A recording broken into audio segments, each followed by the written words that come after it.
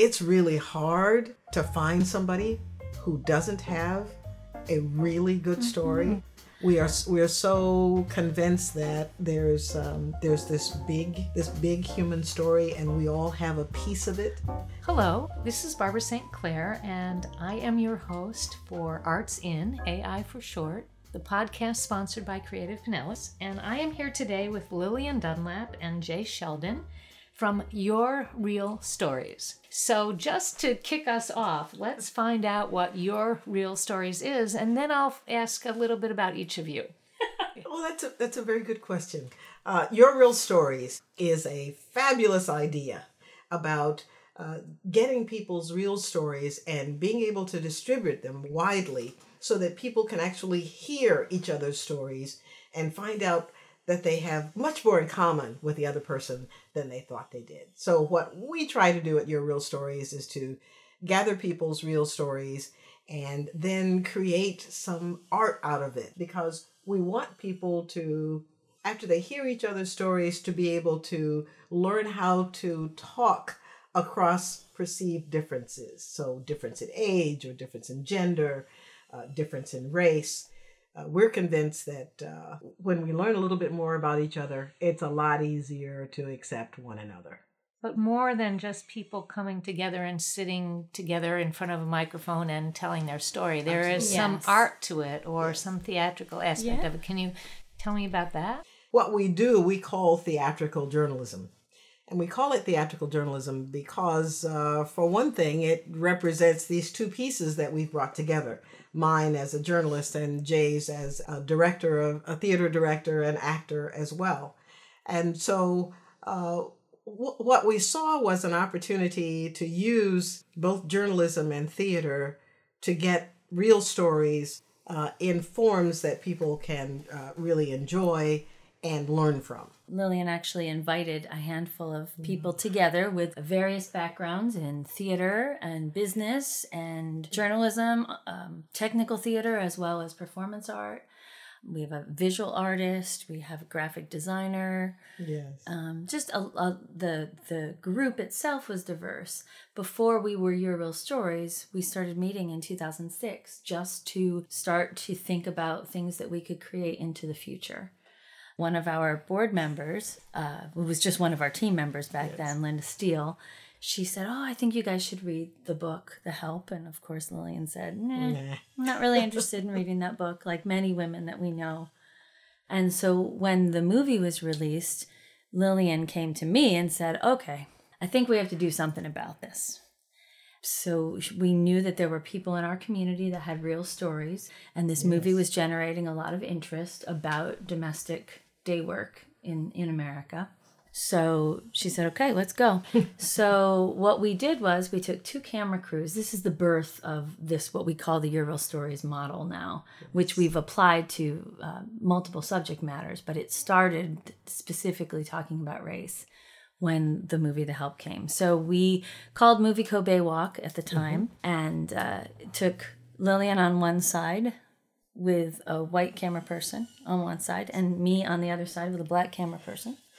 And when people exited, we did exit interviews. And we had our whole team of volunteers and with clipboards, getting people's information, collecting data.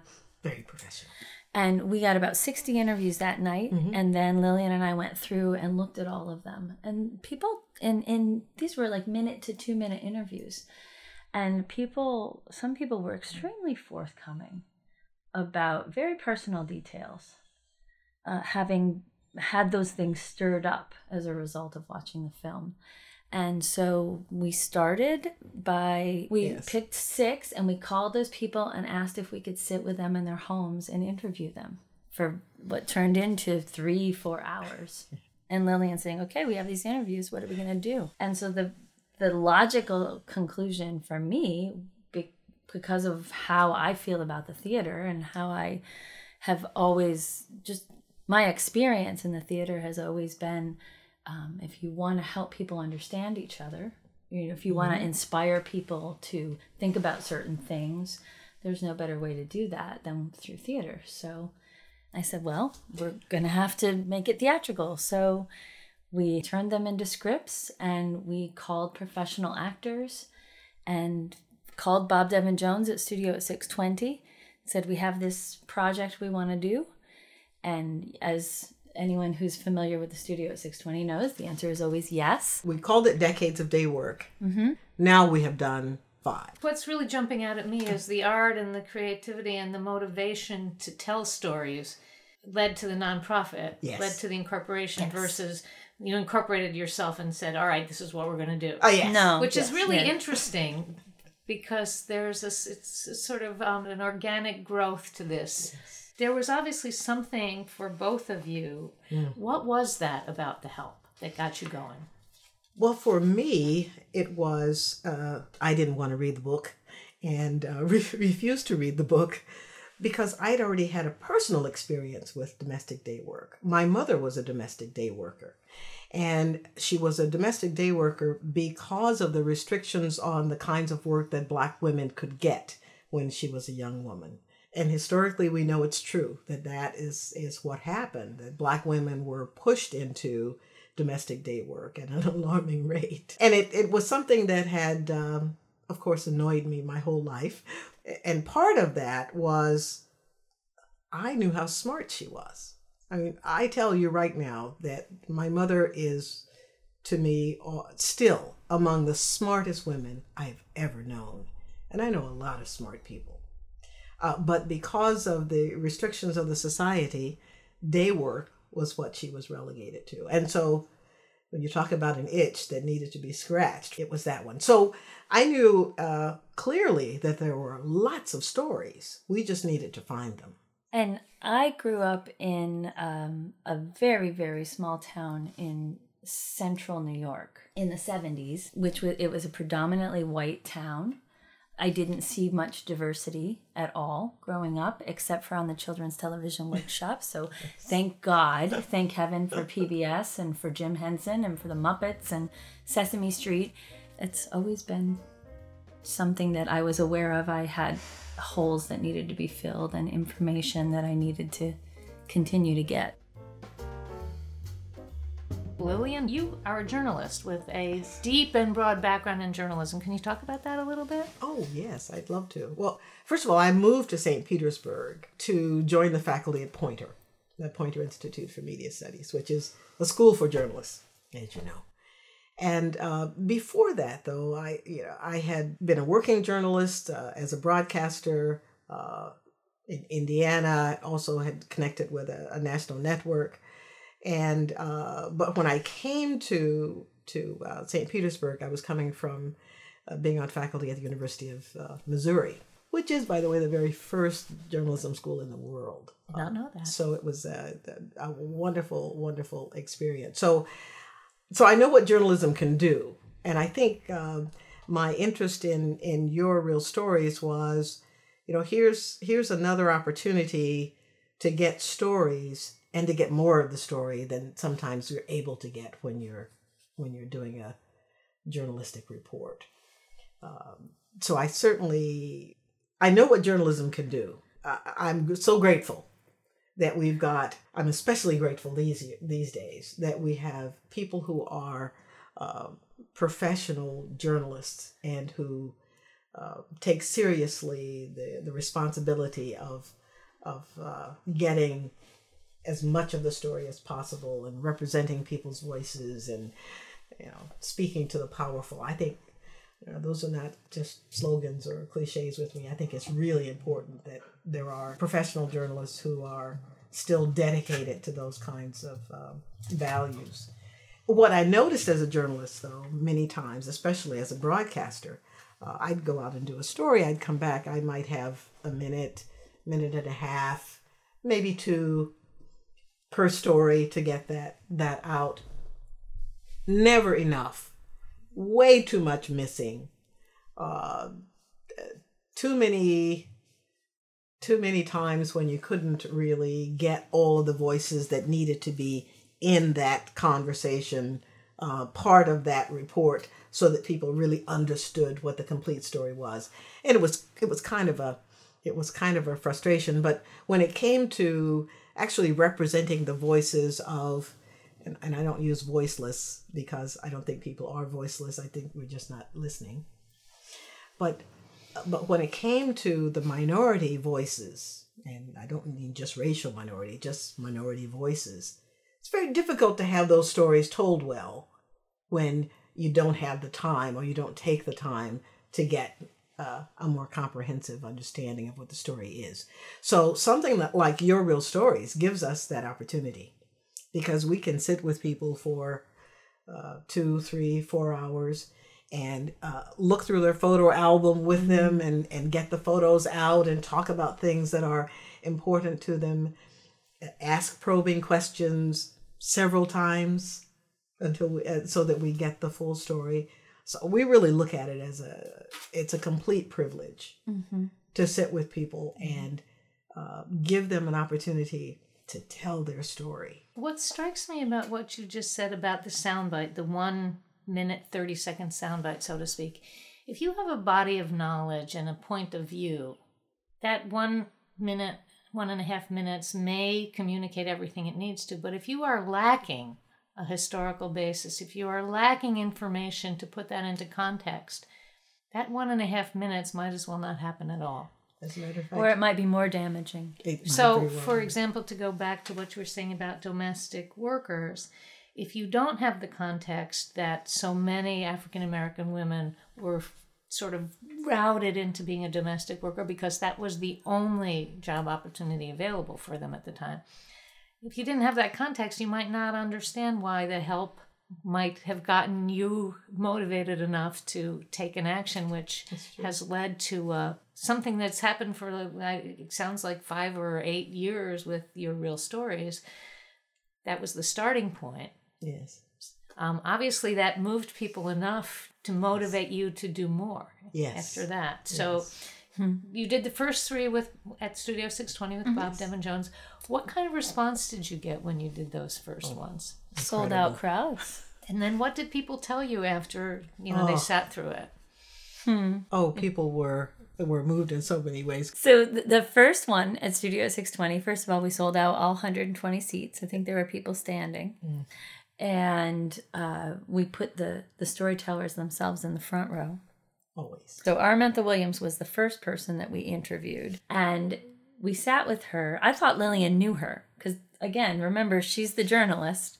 I've never done this particular thing at the time.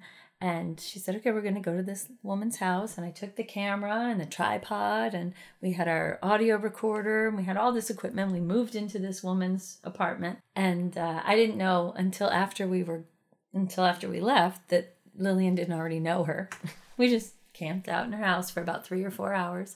After the first performance, and Sharon Scott, who's a remarkable actress, read Armantha's story that we had scripted. And it was about, it was a 6-minute monologue. Yes. From 3 hours of interviews, it was a 6-minute monologue. So we had distilled it down. And Armantha ran up to me, gave me this big giant hug, and said, I thought you said you were going to leave some things out. Amazing. 6 minutes and you got everything. That's quite a compliment. Well, she thought so. So that was the first one. That was the first one.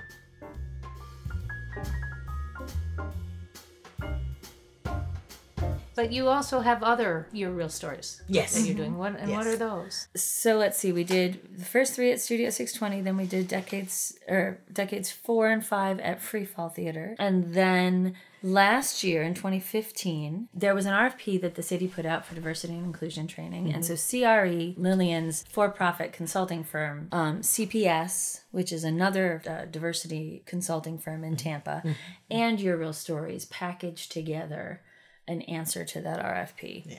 The Your Real Stories piece was in response to the city had requested that a component of the diversity program be for community conversations. And how was that received? Oh, very well indeed. The final, we did 4 of them. As Jay We said. call them St. Pete Stories. Yes. This is my city. This is my city. St. Pete Stories. Where you really captured kind of the history in people's words, their own history of the city, or? It's more their own personal history, and in some cases it overlaps. First of all, it's 2 acts. Act 1 is the stories themselves that are portrayed by actors.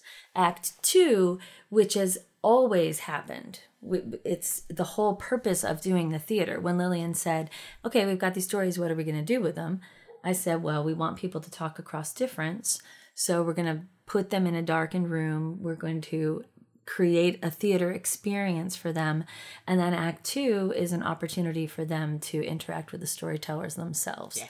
And it's another way that we make sure that we're doing a good job of preserving the voice of the storytellers, because we have them with us. We've never to date told anyone's story without having them right there in the room. In the front row. In the front row. So that there's nothing between them and the actor presenting their story, which is essential.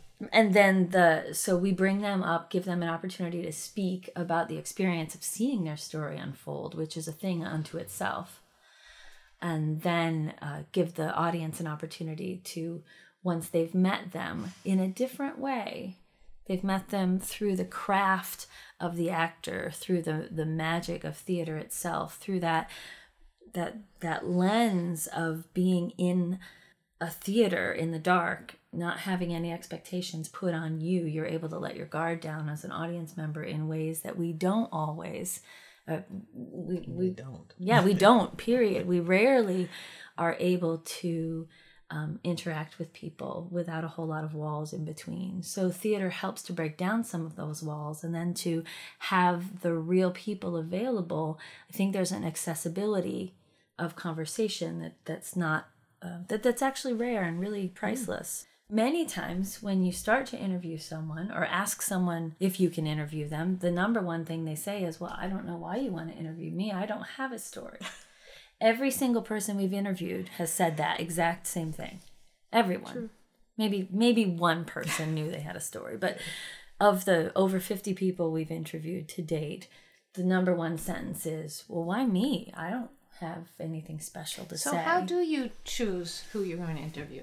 Well, let's see. When we were looking for people for decades of day work, we were interested in getting what I call the complete story, and which kind of fits in the way that I coach diversity, especially to journalists, because I'm really interested in helping journalists and have helped journalists all over the world to do this.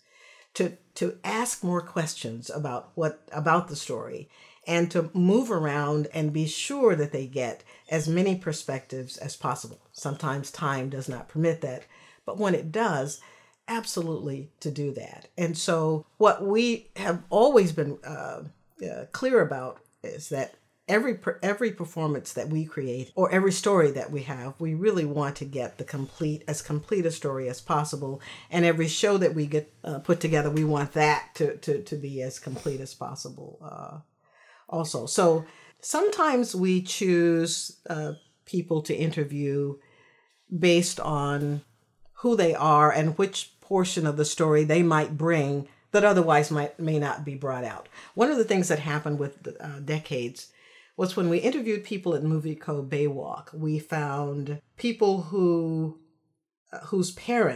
mother had been day workers, who were Black. We found middle-aged white men who were children when the Black maid came, and they fell in love with her, and then she left, and they didn't know where she went, and that left them with some emptiness that they were never able really to explain or push away.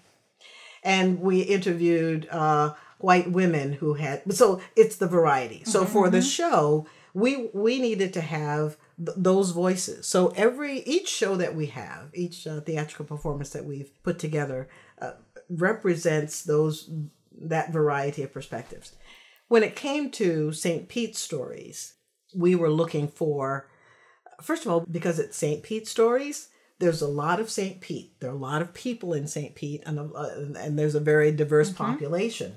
So we really wanted to reach into as many corners as we could and find interesting, well, the stories are always interesting, but to go after stories that might represent a piece of the St. Pete story that you might not hear. And we wanted to introduce people who came to St. Pete Stories to their neighbors. Yes. So yes, there's an element of selecting a story, but more from our perspective, it's more the selection process occurs in selecting the program. So anytime you see a Your Real Stories production, it's okay, so we're going to tell this story, and a certain group of people may come because this person is their neighbor, or they're very interested in this story, but we're going to make sure that we also include in that program someone that those people might not have ever thought of, might not ever have encountered, might not have any experience with. And so we've interviewed for St. Pete Stories, let's see, the first one included the mayor, the deputy mayor, but also Bishop Preston Leonard, who has been in St. Petersburg as a pastor of Christ Gospel Church since 1956, worked for St. Pete Lumber, and was constantly being sent white men to be the manager and having to teach them how to do the job that he was doing. And several of them would say, I know this is wrong, but they offered me this job and I have a family to feed, and so it is what it is. And he went downtown and asked for a raise and was told that he was at the top of the pay scale for blacks. And so so then he went on to explain, because nobody denies that this happened. Everybody knows that this is what happened in our history. But what people forget about is that his Social Security rate is based on that unfair wage, that he spent his whole life working. And this wonderful man that has served the community well on different councils and boards and so much civic responsibility is still drawing Social Security on an unfair wage. And we forget that. I'm sorry, I just have to say this. I don't mean to interrupt, but it's so what you just said. I want to hold here just for a second and let it penetrate in for a couple reasons. One is most people understand Social Security, and you can distance yourself in a way from wages because you can say, well, I've been in a situation where I was not paid as well, or someone was paid better, or I was paid better, and that's the way the cookie crumbles, whatever, blah, blah, blah. You start to think about Social Security and the echoes of those things, and everybody has something, a way to understand that. So I think that was a really strong example of why presenting this information as a quote-unquote real story versus as a fact makes people understand it in a different way. So I wanted to just slow us down for a second and stick with that. And you are absolutely right about that, because that's the whole point of what it is that we do, so that people can hear somebody's real experience and how it impacts them.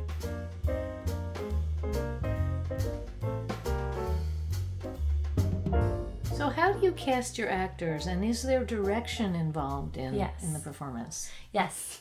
I'm the artistic director of Your Real Stories, and I cast the actors and work with them, varying levels of rehearsal depending on what time frame and budgets we're working on. But do you have auditions, or do you just reach out and say, hey, I know you would be great for this, or... how do you engage the performing community? We're extremely blessed that we started at 620 with Bob Devin Jones. So when we started doing Decades of Day Work, he actually called in some favors for us. And he said, I said, here are our stories. He said, I'll call Sharon and Paula. Right. So that was how we were introduced to Sharon Scott and Paula Barco. Right. And since then, I've called in Andrita Hosey, Bonnie Egan, Roxanne Fay, Christopher Rutherford. We're just very blessed to have a network of some spectacular actors. Yeah. So what real stories are you working on now? We're working with Family Resources and Planning Works, a grant from Foundation for Healthy St. Pete. And we're doing, Your Real Stories is doing a little piece of that project. And we'll be telling the stories of LGBTQ homeless youth in Pinellas County.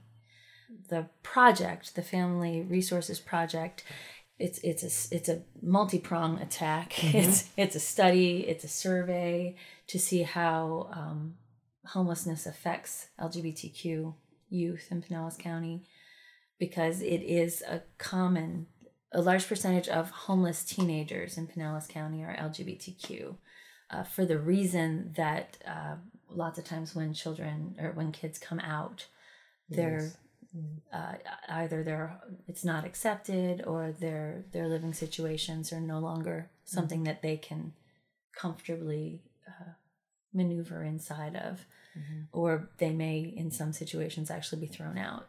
One of the best outcomes, I think, from this project will be that we can identify what it is that young people actually need from service providers, indeed from parents. So we're interviewing some service providers that have had direct contact with LGBTQ homeless youth. We're hoping to interview some current people living in homelessness right now. We're looking to tell the story of perhaps somebody who turned out their children and have reconciled. So a broad range of stories so that we can help people understand homelessness in LGBTQ and why it's such an important issue.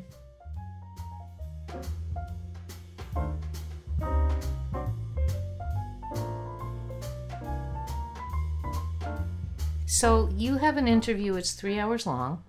Your performance of that is 6 minutes or so, 12. 10, whatever. All right. How does one take 3 hours of content and distill it into a piece that has a dramatic arc, of course, because if you're doing it as a dramatic performance, it needs a beginning, a middle, and an end.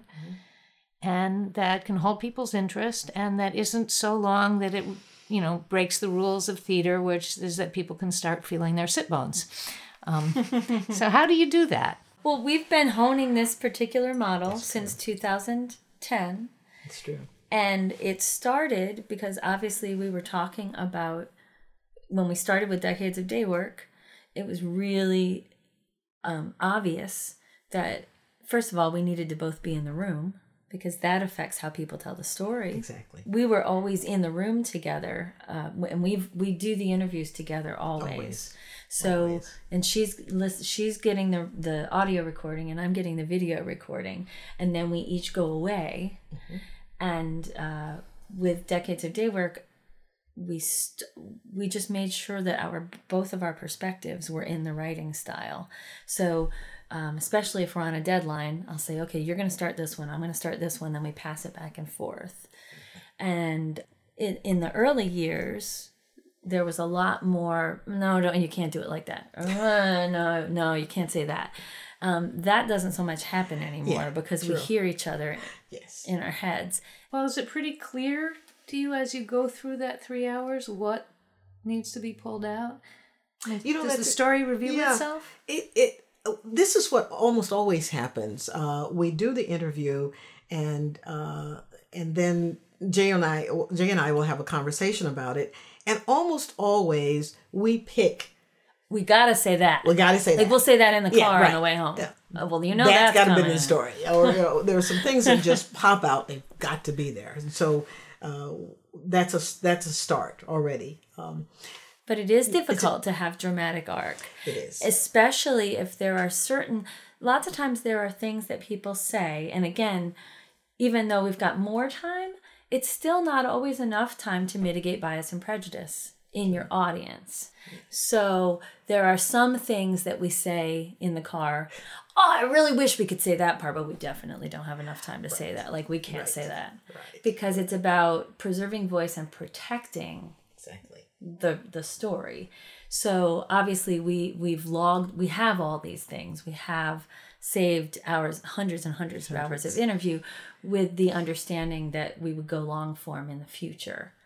But so we have it, but as long as it's short form, there are certain things that just have to be left out. Also for us with the model, there are things that we don't have to say because we're also going to have the storyteller sitting in the front row. Yep. And then the second half of the program usually has a moderated panel. And the moderator is a professional journalist. And the panel includes some of the storytellers. And so there's an opportunity for the storyteller, if he or she is on the stage as part of the panel, to answer questions from the audience, or to make some additions or corrections, and the audience members have an opportunity to ask questions and get more information out of the person. So we have more opportunities than just the script to hear the story. Yeah. You recently did a festival of... Well, Story Days in Tampa Bay it's that chance for us to, because now we're of course we're in love with storytelling, but we know very well that storytelling can show up in a variety of forms. And so Story Days in Tampa Bay is that opportunity to provide 5-6 days of ways that stories can be told or sung or danced or seen in an exhibit or experienced in a documentary. So however you connect with story, that's the way we want to present it. The schedule is made up of this wonderful variety of ways that people can access story, because we take on partners who are doing that. For example, tell them about the Affirmations Project. The Affirmations Project was a wonderful event that happened this year for the first time, and was part of our festival. Ariana Pablona is the creator of the Affirmations Project. She's a breast cancer survivor in Tampa, and she gathered a dozen women together. Cancer survivors, right? Cancer survivors. And they were photographed. First of all, they were painted, so body painted. They chose affirmations that each of them felt represented their journey with cancer. And they were all positive affirmations, like believe. Victory, strength, believe. I mean, they were just amazing. Courage, resilience. So each one of these words was painted on their bodies. And then they put together an exhibit of these photographs. And it was all the family and friends that were there to support each of these women. And I just sat there watching all the different families go to their photographs. And, they were all dumbfounded. There was this hush. And then after a few minutes, what just sort of naturally started happening, I don't think anybody planned it, was the whole family started gathering around the portraits and started taking portraits with the portraits. And it was just breathtaking. So that was a wonderful event. That was one of 24 events that we had this year. On the schedule. Wow. That was great. It's really hard to find somebody who doesn't have a really good story. Mm-hmm. We are so convinced that there's this big human story, and we all have a piece of it.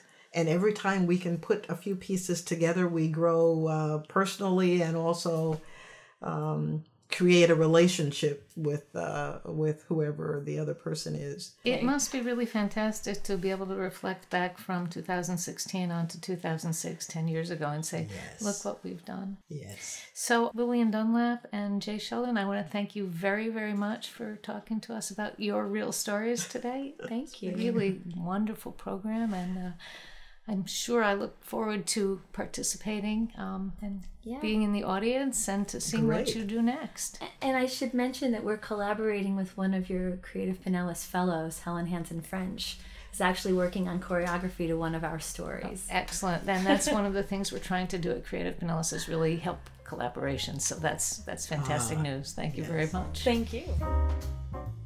You've been listening to Arts In, the Creative Pinellas podcast. Sponsored in part by the Pinellas County Board of County Commissioners, Visit St. Petersburg Clearwater, and the State of Florida Department of Cultural Affairs. Arts In is produced by Matt and Sheila Cowley, and you can hear more of their great work and some wonderful conversations with visual, literary, and performing artists at our website, creativepinellas.org. This is Barbara St. Clair. Thank you for listening.